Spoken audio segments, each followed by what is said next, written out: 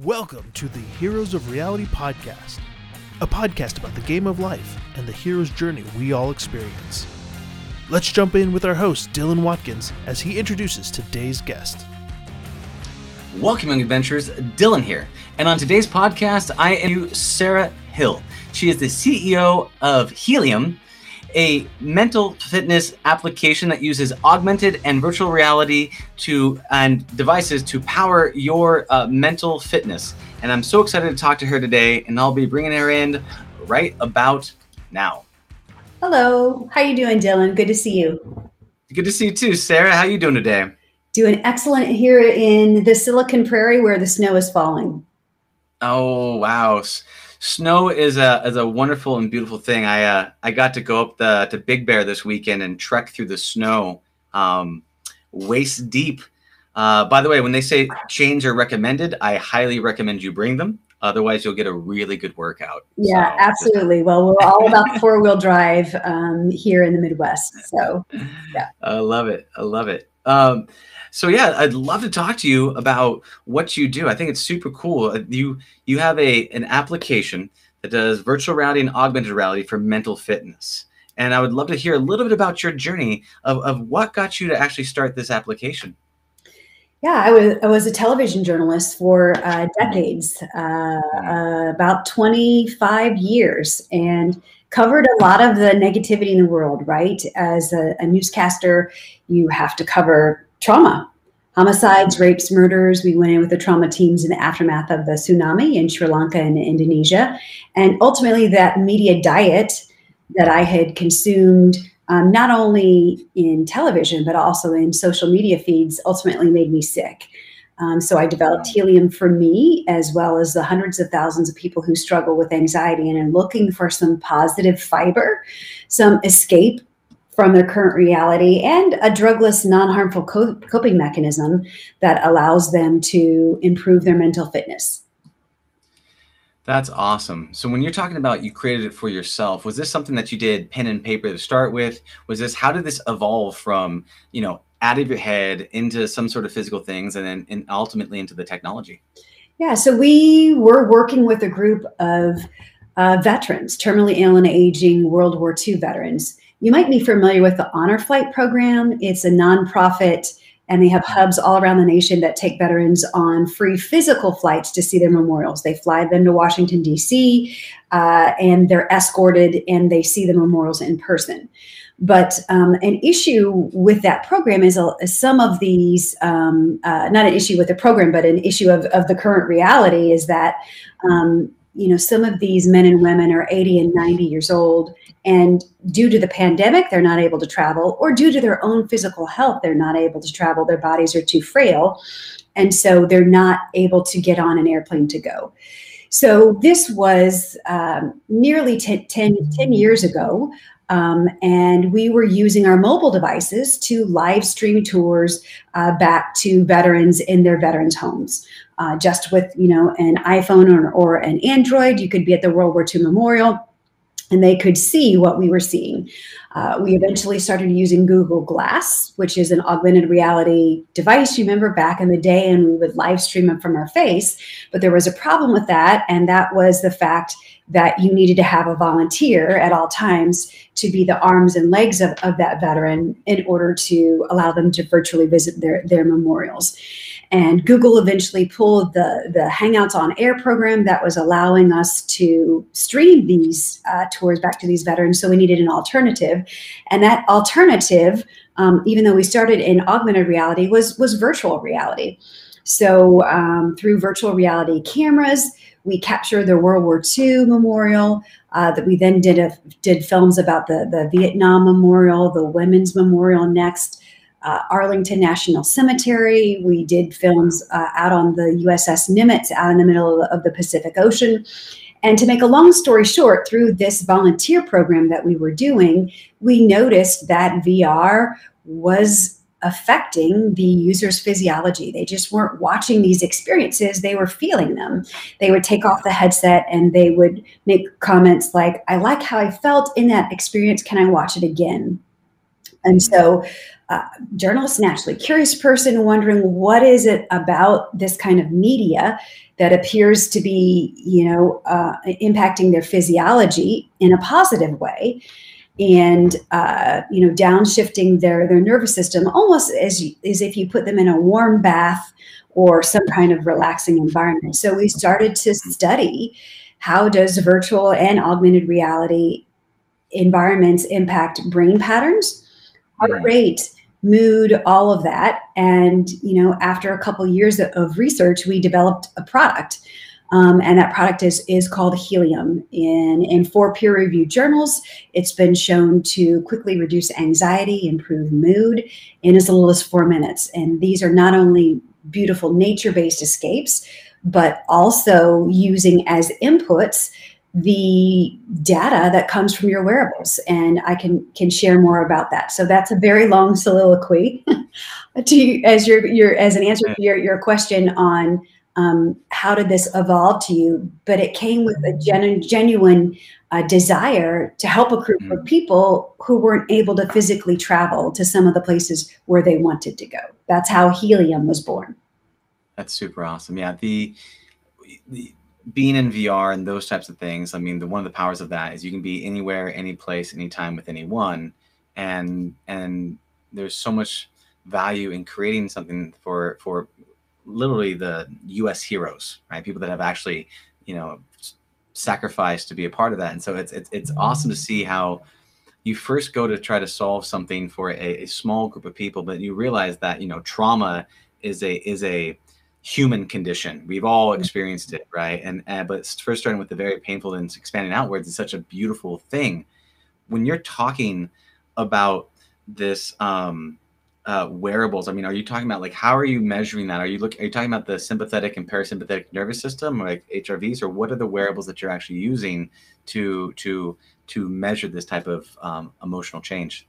Right now we have 2 compatible wearables, and those wearables are a BrainLink Lite EEG headband.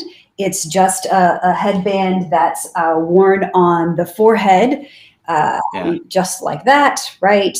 And it has sensors on it that are capturing the electricity that comes out of your forehead. Those are brain patterns, and you actually have the ability to shift your brain patterns by what you think about and emotion recall. And then we're also using an Apple Watch, smartwatches.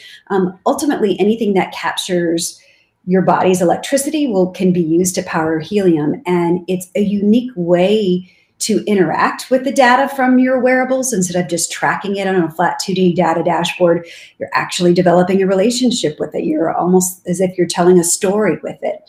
You can illuminate a solar system by lowering your heart rate. You can float up the side of a beautiful waterfall in virtual reality by quieting your mind. You can make the rain go inside a jungle and see a glowing light move towards you just by your feelings of focused calm. So it's really using your own emotion recall and your own memories. That's the fuel that powers Helium. It's not necessarily the wearable that's powering it. It's you and your own healing powers that you have inside yourself. And we like to call it a self-awareness tool that allows you to become more self-aware that what you think about absolutely impacts your brain patterns. It impacts your heart rate. It impacts your mood and your anxiety levels. And when you lower that stress, that's a powerful tool for your own human performance. You perform better when your mental fitness is better, when your stress is reduced, because you reduce stress, you increase working memory, which reduces the likelihood of errors, and all of those positive benefits with productivity. So really what Helium is a human performance tool that's powered by your body's electricity as captured via wearables. And we're constantly adding wearables to the platform. Like I said, we have 2 right now, and have plans to add more this year. Well, yeah, that Apple Watch, I mean, is so powerful for being able to grab your data and feedback and be able to fill it back to you. I have things where I had an application where I stepped on a scale and it tracks my body weight, so I can't escape the fact that I had Cheetos late at night. And then you go off and it be able to pull that input. So that having it linked up to an Apple Watch is such a powerful, because it's so ubiquitous. It's so common to have that plugged on you. That I think it's a fantastic tool.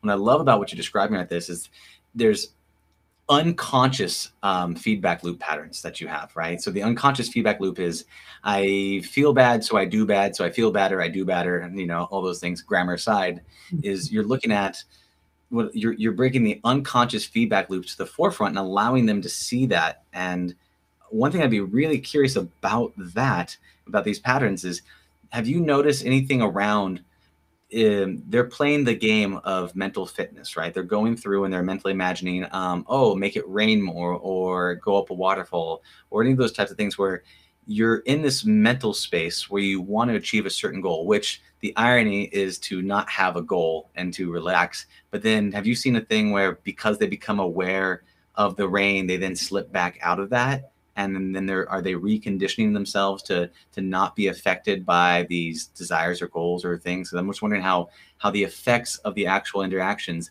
affect the actual goals of what they're trying to achieve. Yeah, absolutely. You see responses in all kinds of ways. So what you're describing is ruminating thoughts, right?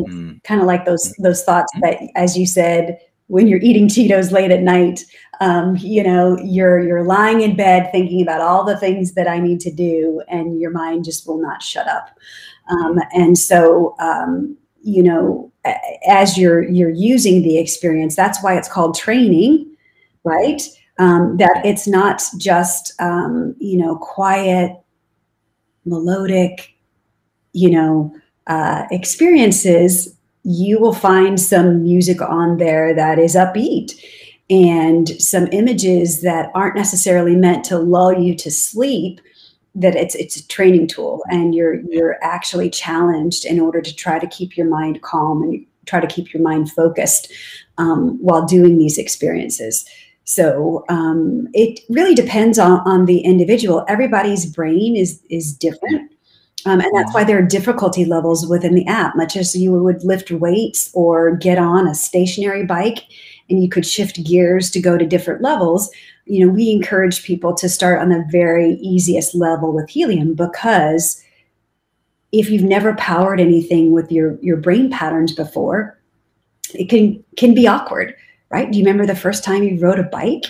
Right? You had to create that muscle memory. Your brain is the same way, and ultimately, it is a self-awareness tool, and it's like you are playing a game where your goal is to make this firefly go up.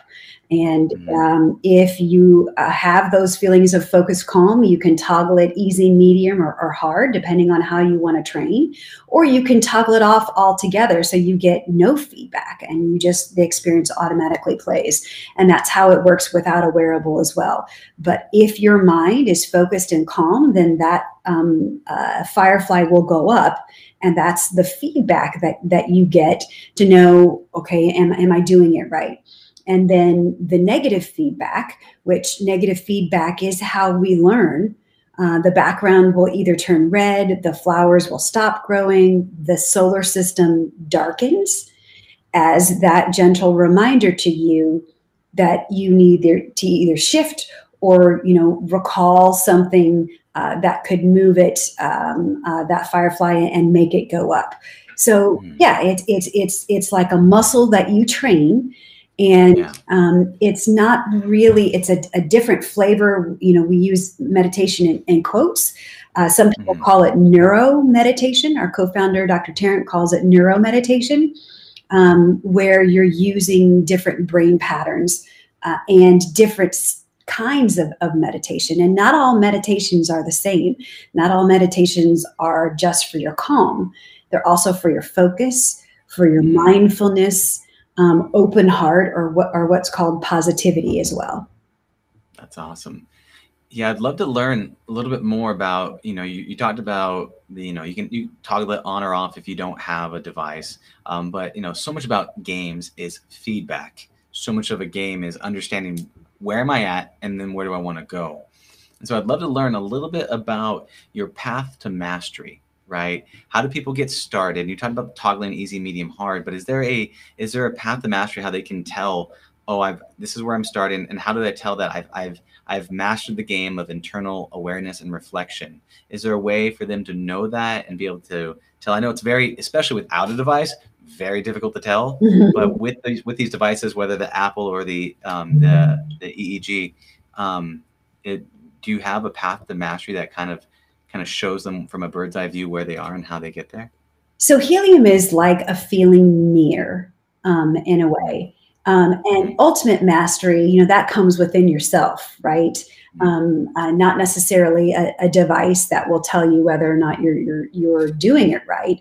Some people have a very well-established mind-body connection, and that they know that they're doing it right. And then there are the rest of us that need some training tools. And so Helium comes with a data dashboard that allows the user to track their progress over time. So they get a Helium score, and Helium score is really like stress resilience. It's measuring your focused calm, and you have the ability to track that score over time. When you come into the experience, you get a score, and then after you're finished with the experience, you get a score, and it asks you whether or not you want to save that data. Then our subscribers can log into a data dashboard. They can see their own individual brain patterns tracked over time. Obviously, it's not a diagnostic tool.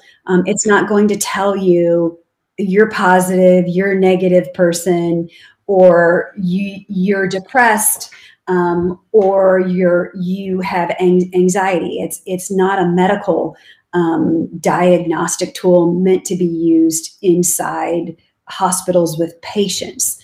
It's used with not only youth and young adults, but corporate wellness programs, athletes, esports athletes, doing a lot with esports, because mental fitness is very important how they perform.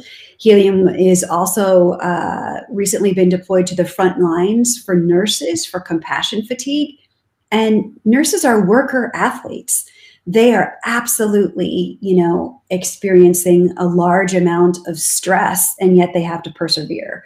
So, just as you have to train your body, it is training your mind to become more resilient and to learn to self-regulate, so that when you don't have an EEG headband, you don't have a BrainLink, or you don't have an Apple Watch or a smartwatch to see what your heart rate is doing, you can imagine some of those scenes and some of those memories that you needed to recall in order to downshift your nervous system. That's awesome. Or focus your nervous system, depending on how you want to train. Yeah, with that, I would love to hear a little bit more about, because the esports and the whole mindfulness area is relatively new, bringing that in, but they are the new type of athlete, these esports gamers, and then it is a highly competitive area where it does create a lot of stress. And I'd love to see what is the adoption been like for esports gamers? How have they leveraged it? Do you know anything about that? Do they put it on before the game? When they freak out and they have a loss, do they go off to the side and try it a bit? Like, how do they leverage Helium in terms of esports? Yeah, Helium right now is designed to be used before and after the games. So, obviously not during the games, but it's being called a digiceutical for tilting. So if you're familiar, with that. Can you say that again? A what? A digiceutical for tilting. Yeah. Okay, I know tilting. What's a digiceutical? I'm going to butcher that word. Don't ask me to spell it. What is that? Yeah, digiceuticals. These are VR-ceuticals or AR-ceuticals, much like pharmaceuticals. These are drugless, non-harmful coping mechanisms. It's using digital media as a drug of sorts. A layer underneath digital therapeutics that are meant to diagnose or treat conditions. Digiceuticals are self-awareness tools, wellness apps that allow you to become more self-aware of those emotions and also train. So when we say tilting, Some of the people who are listening here might not be familiar with that term, but that is a gaming term, for obviously crashing and burning and losing it. So how do you improve your performance? Well, you improve your performance by reducing that mental fatigue, and you reduce stress. You increase the working memory, which reduces the likelihood of errors. And so, mental fitness is so important, not just in esports, but all sports is ultimately a mental game. So we are really excited to be working with several teams. I can't tell you the names of them other than they're in Washington, London, and Vancouver is the other one. And also esports enthusiasts as well. So, stress is a $300 billion profit and people killer. It specifically in the wake of COVID right now, this is a mental health emergency. So stress management really covers a variety of different personas, not only from esports, but from youth and young adults who are among the most stressed populations in the world, to athletes, to worker athletes like nurses. So a really important area right now as it relates to everything that we're experiencing in the greater pandemic, with the uncertainty, people working from home, they're homeschooling their children. Obviously it needs no explanation that this is the stress Olympics right now, and not everyone has trained for it. Yeah. And have you seen, in terms of because you're right, the stress is a human problem, and especially the pandemic, we are social creatures, and we got thrown into a whole antisocial area, right, in that era of time. So, how have you seen people adapting to using helium in the pandemic or post-pandemic era? How they've been using it and leveraging it in terms of, because you're right, they have been training, but guess what? The Olympics are here and it's time to go. So have there been, has your business been affected by the pandemic in a way, shape, and form because of this? And then how have you responded to actually help facilitate any type of mental change because of it? Yeah, the pandemic is, sadly, a growth area for us. So, not only growth in the area of helium use and sales, but because people are sequestered in their homes and don't have the ability to escape, helium is a walk in the park for those times when those individuals can't take a physical walk in the park. And so these virtual vacations that we've been doing for, nearly a decade, with veterans and other individuals are suddenly, have a light shown on them in their utility, because people don't have the ability to physically travel. Great example. There are more than 130 honor flight hubs around the nation that do really important work as a nonprofit in order to fly veterans on free flights to see their memorials. But they, like a lot of other nonprofits out there, they're not able to fly, or much less take an 80 or 90-year-old, veteran who might already be frail to see their memorials. So, these are some affordable solutions that obviously seeing the World War II memorial in VR goggles is not nearly as memorable, as important, as inspiring or impactful as seeing it on a real honor flight. That's like the best way to see it, right? With other people that you served with. But in this pandemic, it's what we have. It's a tool that we can use. And also, too, I think a tool that even after the pandemic has passed, that we'll be able to provide to people who don't have mobility. They might be in hospice, or they might be a youth and young adult who has mobility, but for whatever reason prefers to be in that safety of the comfort of their own home, but yet feel like they're someplace else virtually. How do you use helium? What's your process for using it for yourself? Yeah, so I started using neurofeedback and biofeedback for my sleep. Ultimately, that was a downfall for me. I had those ruminating thoughts at night before you go to bed. And ultimately, after years of that, that's what made me sick. If your nervous system is not properly getting the ability to downshift at night, or even downshift during the day, it will short circuit. And that's, what happened with myself. So I use helium for sleep in order to quiet those ruminating thoughts. I can be in a magic snow globe.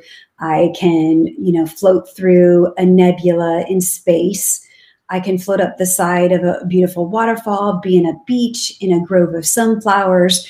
And to me, it's almost like bedtime stories, for adults. That's putting in beautiful, picturesque images in your mind before you go to sleep. Some people have a CPAP, machine on their bedside. I've got virtual reality goggles. And it's almost like it is a portable digital chill pill that can be, a part of your bedtime routine. Other people use it to escape stressful situations, like a painful procedure like chemotherapy or suture removal, or, before you go into an MRI, or, your child has had a bad day, you're going through a divorce, you just lost a parent. I mean, there are so many ways that helium is used because stress management is such a huge problem. Have you seen your dreams change at all by going through helium? Has there been a pattern of affecting, because you're really setting the subconscious before you go to bed, and you're talking about downshifting your nervous system. Has there been a change in dreams or patterns that you've seen? I would not say a change in dreams. Lucid dreaming is a big topic that I am highly interested in, but I would not say that I've noticed a change in my dreams, a change in my ability to self-regulate and also to downshift my nervous system. Yes. And a change in my ability to do that without a headband. Yes. Because I have unique memories, because I've used helium and mental training, that are burned into my brain, that I know exactly what I need to think about in order to downshift my nervous system, increase my focused calm. Mm-hmm. And right now, when you're talking about the VR goggles, are you talking about, because are you primarily available on the Quest, but are you on Vive as well, or what platforms of VR are you on? So we're hardware agnostic. We like all of the headsets. So we're on Oculus Quest, Quest 2, Pico Goblin. You can also download us from the Pico Goblin store. And then in the next few weeks, we'll be on Vive and Steam as well. So, any place that has a headset has the ability to get helium. Just search for us, HEALIUM, in your virtual reality store, or also on iOS and Android with your iPhone or your Android. If you don't have virtual reality goggles, that's not a barrier to entry. You can use our augmented reality products, which just take the assets and put them on your mobile device inside your living room.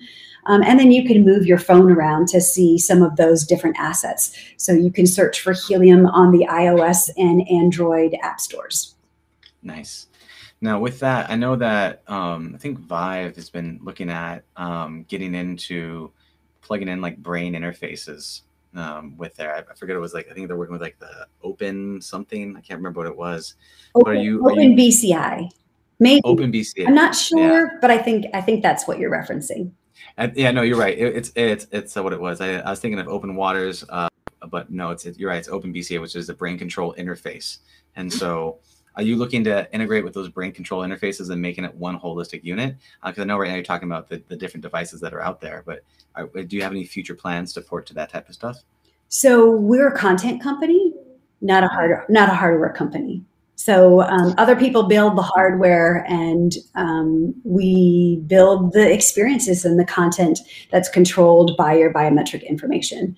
So no, we do not have plans to create any kind of hardware device or virtual reality headset or even an EEG headband. We work with existing. That's not what I meant. So I apologize if that's how it came across. What I'm saying is, in terms of that, they have their unique hardware that you're not going to build. But are you planning on using a holistic device approach, where instead of it just being the watch or the headband, doing developments with that hardware company, the Vive, with the OpenBCI stuff, and be able to actually take all of that to make it one holistic system? That was more of the question, not necessarily hardware. Yeah, specifically, I'd have to see the system, what it's like, to know whether or not that our Voodoo would work with their Voodoo on the back end. But ultimately, we're hardware and wearable agnostic. So it doesn't matter, what kind of hardware you use. It's bring your own wearable and use it to power Helium. BYOH. Gotcha. Yes. So with that, I mean, ultimately with your company, like where you're going with Helium, what do you want to, grand vision with Helium? What do you want Helium to become ultimately? We want people to discover the healing powers inside themselves, one immersive journey at a time. And we want this to be a way for people to realize that their thoughts do have power to control things, not only in the virtual world, but the real world as well. It truly has an effect. I mean, you know this, that energy, communication, things like that. You can say something and say the same thing with complete different energy and intent, and it comes across very, very, very differently. So that it's just a bit intangible, but you can feel it, which is an incredible thing. What have you faced in terms of your own personal challenges to bring this company to life, in building the company, building augmented reality and virtual reality and mindfulness and all the things that you've done? You've been on a road and a journey to come up here. What have been some threshold guardians that you've had to do battle with to bring this company into existence?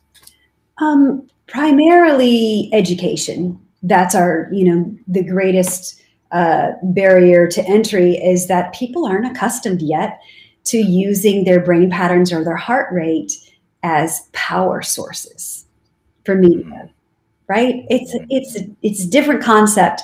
They're used to tracking the data with their wearables. They're not used to using themselves as like a source of power and internal power and training and working those internal muscles. But I think in the coming months and years, we'll be hearing a lot more about that as meditation, flips a coin from being a primarily something that's passive that you imagine by closing your eyes, to being something that is open-eyed, visual, that you're actually powering with data, biometric data that comes from that. So education, number one. Number two, obviously, it takes a certain amount of digital literacy in order to use virtual and augmented reality, right? And for virtual reality, it requires hardware. Now, we've solved for that with having an augmented reality product that you can use just with your mobile device. But obviously, not everyone has a virtual reality headset, but the form factor of those headsets are getting lighter. And then, with Helium's AR product, you don't need a headset at all. As well, operating in the Midwest, in the Silicon Prairie, we had to build our company on revenue because there wasn't access to venture capital. And at the time, that was really hard to do when our friends and neighbors are raising millions of dollars, from investment banks. We were out there doing anything that we could in order to get customers in the door that would allow us to finance our product development. And ultimately, it turned out to be a great way to finance the company, because you developed relationships along the ways of those customers that, then became customers for Helium product. But there are, you could do a whole podcast on that, on, what are some of the challenges that entrepreneurs face. But specifically here in our neck of the woods in the Midwest, you face an uphill battle. There are no VC funds in our community, in our Columbia, Missouri. There are angel groups and smaller groups that support this, but historically, companies from our parts, don't raise, large investment rounds or even more than one round.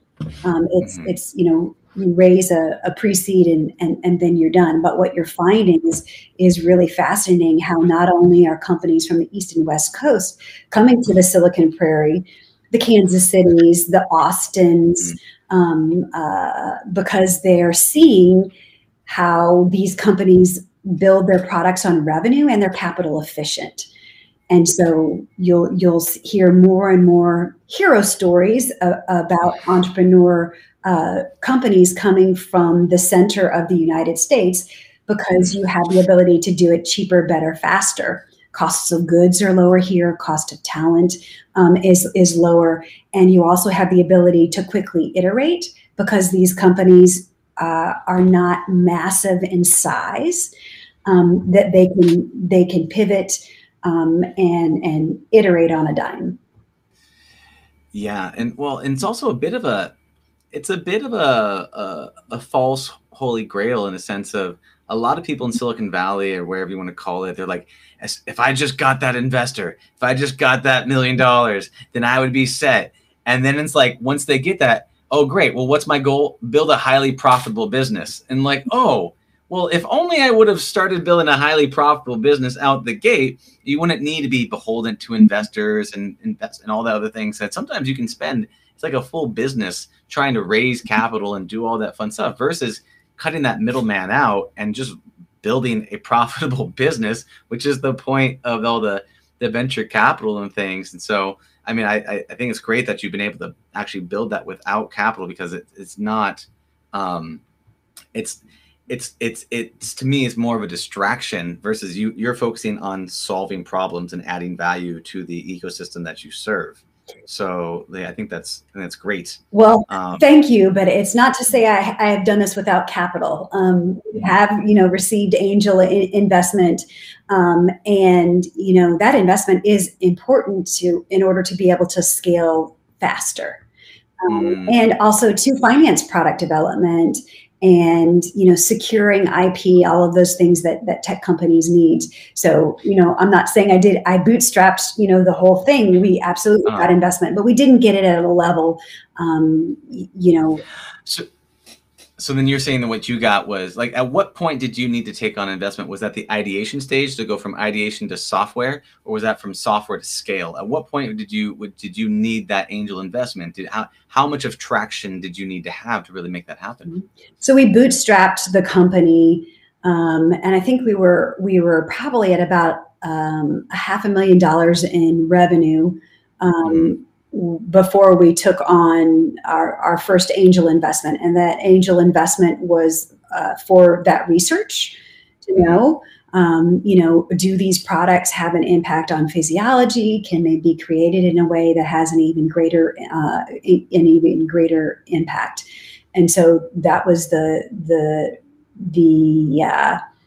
funds, the first investment that came in, not only for the research, but also for the product development, in order to build that first beta prototype, where, looking back now, was very, very clunky, with two red and blue lines, stop and start button, and that was pretty much it. But that was enough in order to educate people about what we were building, and how we wanted to unlock a new layer of mental fitness and human performance. Yeah, there's always that ugly baby time where you gotta right. Like, okay, here's my ugly baby. Yes. I know it's ugly, but please love it. I love it, and that's a really hard thing to get through, because a lot of people spin things up where they'll never show off the ugly baby to get to the the more attractive phases down the line of where the product life cycle is going. When you're talking about the bringing on these investments and things like this, like, I have two questions, but let me start with the first one. Is, with that, how did you choose your investors? Were they culture alignments? Were they fiscally focused? Or what about you? How did you make your decisions around choosing what investors to bring on? Yeah, our first investors were not necessarily fiscally focused, but definitely mission oriented. And we were aligned, which then, pays dividends as it relates to a fiscal focus.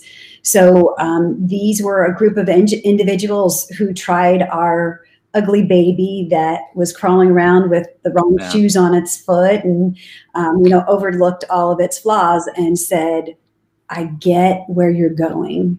I can overlook that the onboarding is, it was clunky and that, connection issues. But I see where the confluence of wearables, the opioid epidemic where people are looking for drugless solutions, the greater pandemic where people are sequestered in their homes and they're needing to escape their current reality, also the rise of 5G and the enablement of more real-time data capture.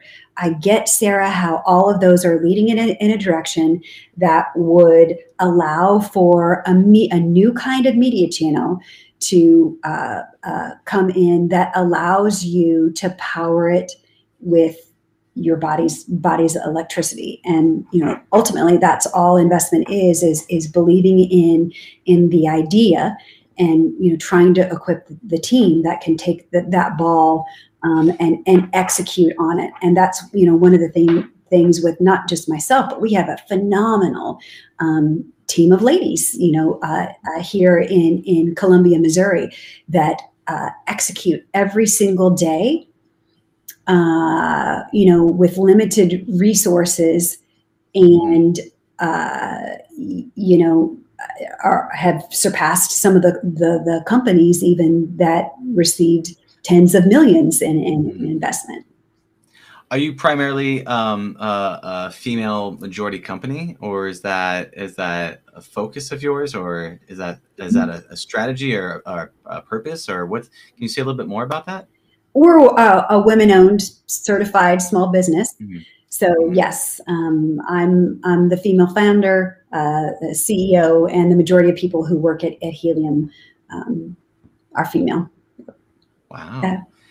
Yeah, that's incredible. So with that, how have you noticed? How is the culture different, being primarily female and things like that? What about that? Do you feel lends itself to being a competitive advantage? And what insights have you gone from actually starting? Because that's a very unique to be in this deep of a tech space, being female run, majority female run. I'd be very curious about the culture behind that and just the how it's been for you.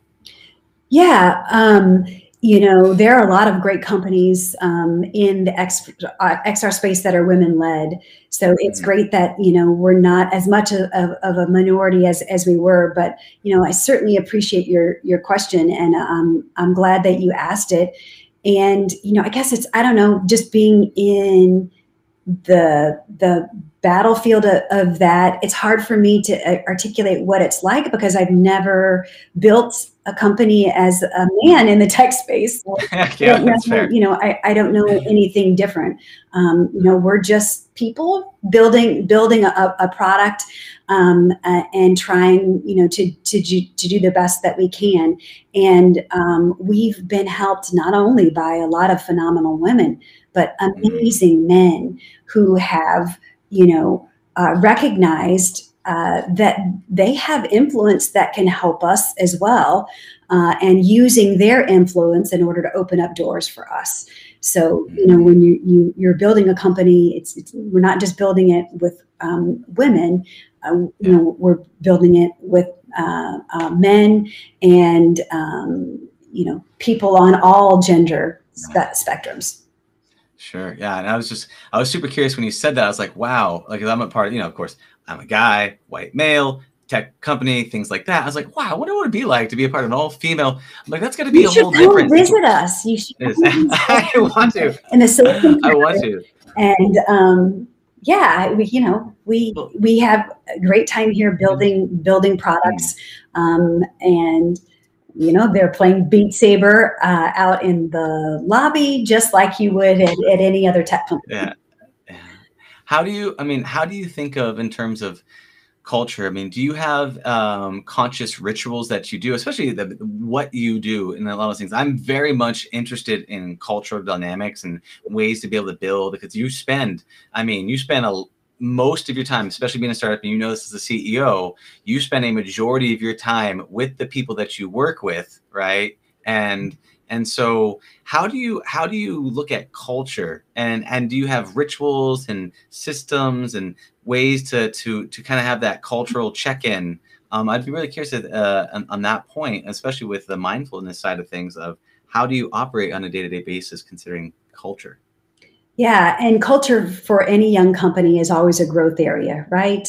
That's always Mm, something that we want to improve. But we have a variety of rituals. One of my favorite ones is that we stand on the couch a lot. So we have a couch in our office that's followed us from our many moves over the last few years. And it's a couch where we celebrate the no's as well as the yeses. So anytime we get, feedback, whether that be from a grant that we applied for that we didn't get, or a customer churns, or you didn't get investment, or all of the whole ebbs and flows that a founder experiences. And these letters that you get, it's like you've gotten so many no letters that from reading the first few words whether or not it's a no or a yes.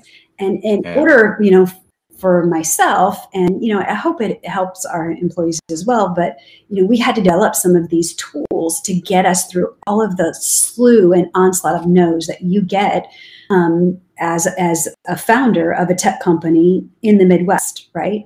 Yeah. So these are little tactics that are helpful for me to keep going, and that we can stand on the couch and read that letter that we got from company X that says, you did not receive this particular grant or this particular contract or whatever.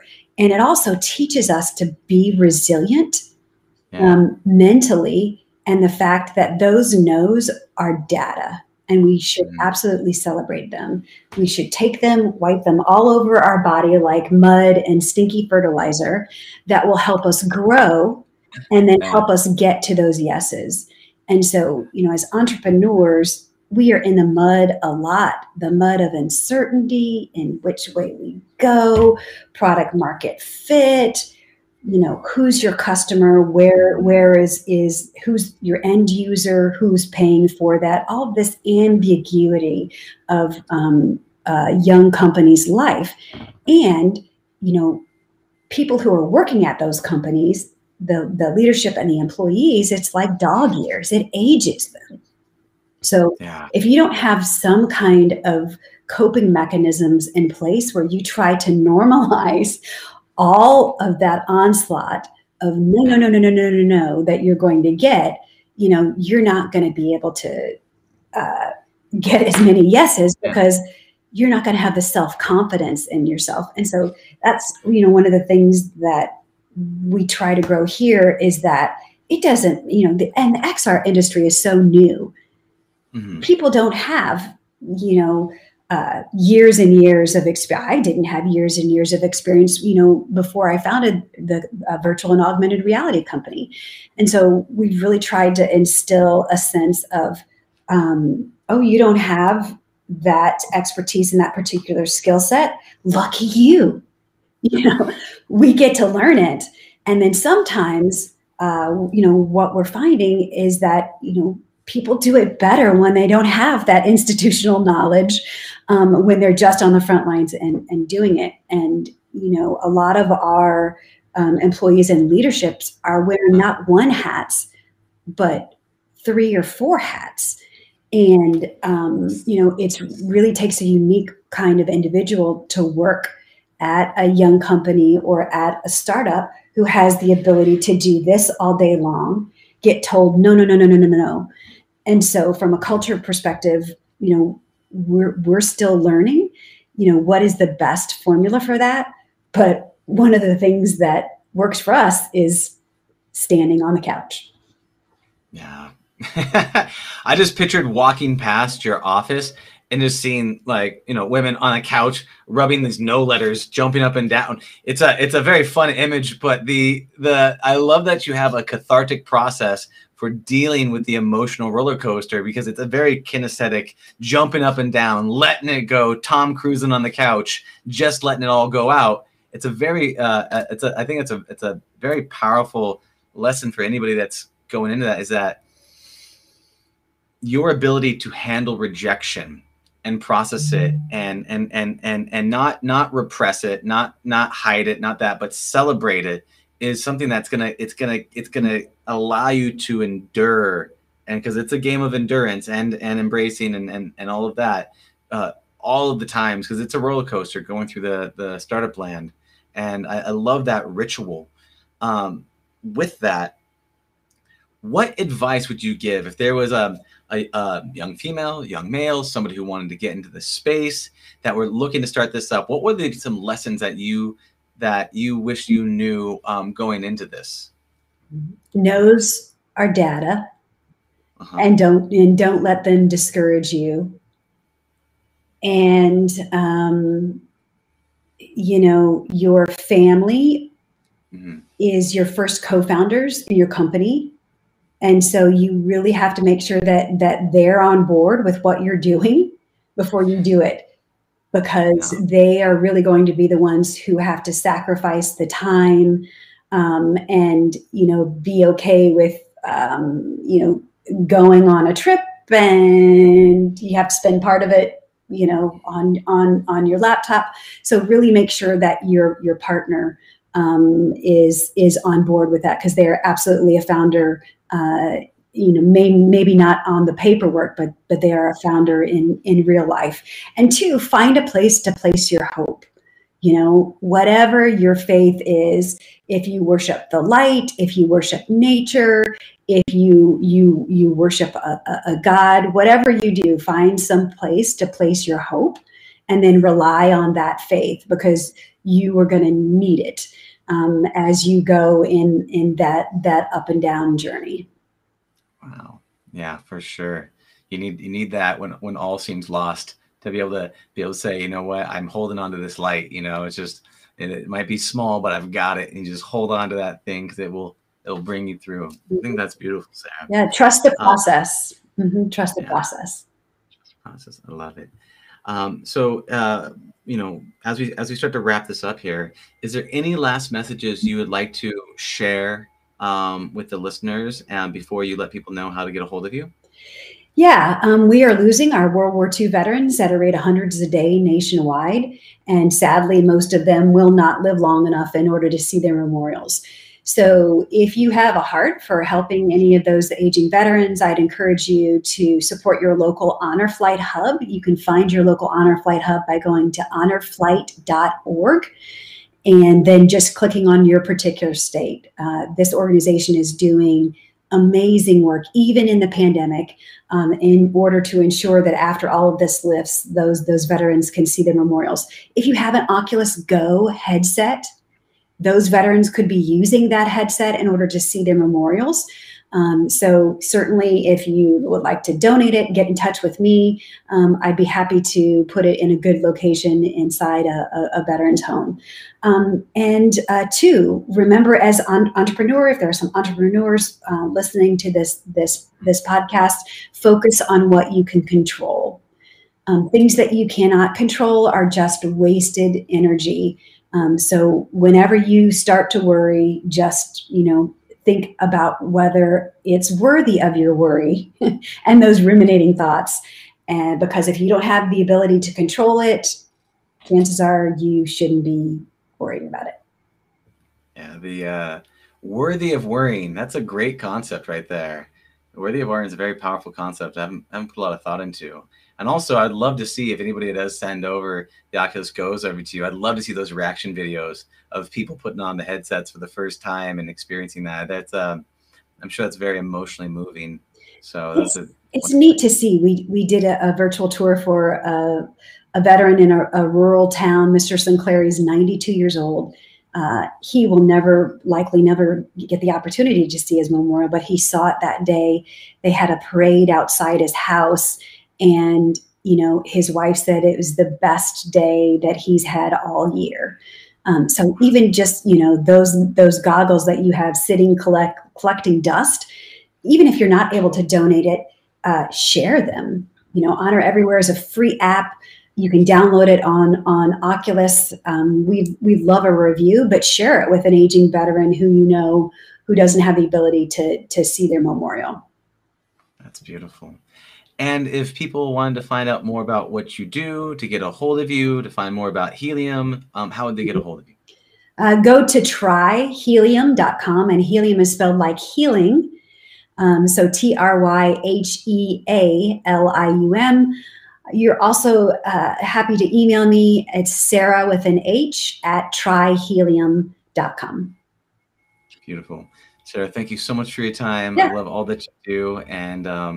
And I look forward to going deep in the Helium app. Thank you so much for your time. Thank you. It's great to be here. Thank you for listening to the Heroes of Reality podcast. Check out heroesofreality.com for more episodes. While you're there, you can also take the Heroes Quiz to find out what kind of hero you are. Or, if you have a great story and want to be on the podcast, tell us why your hero's journey will inspire others. Thank you for listening. See you on the other side.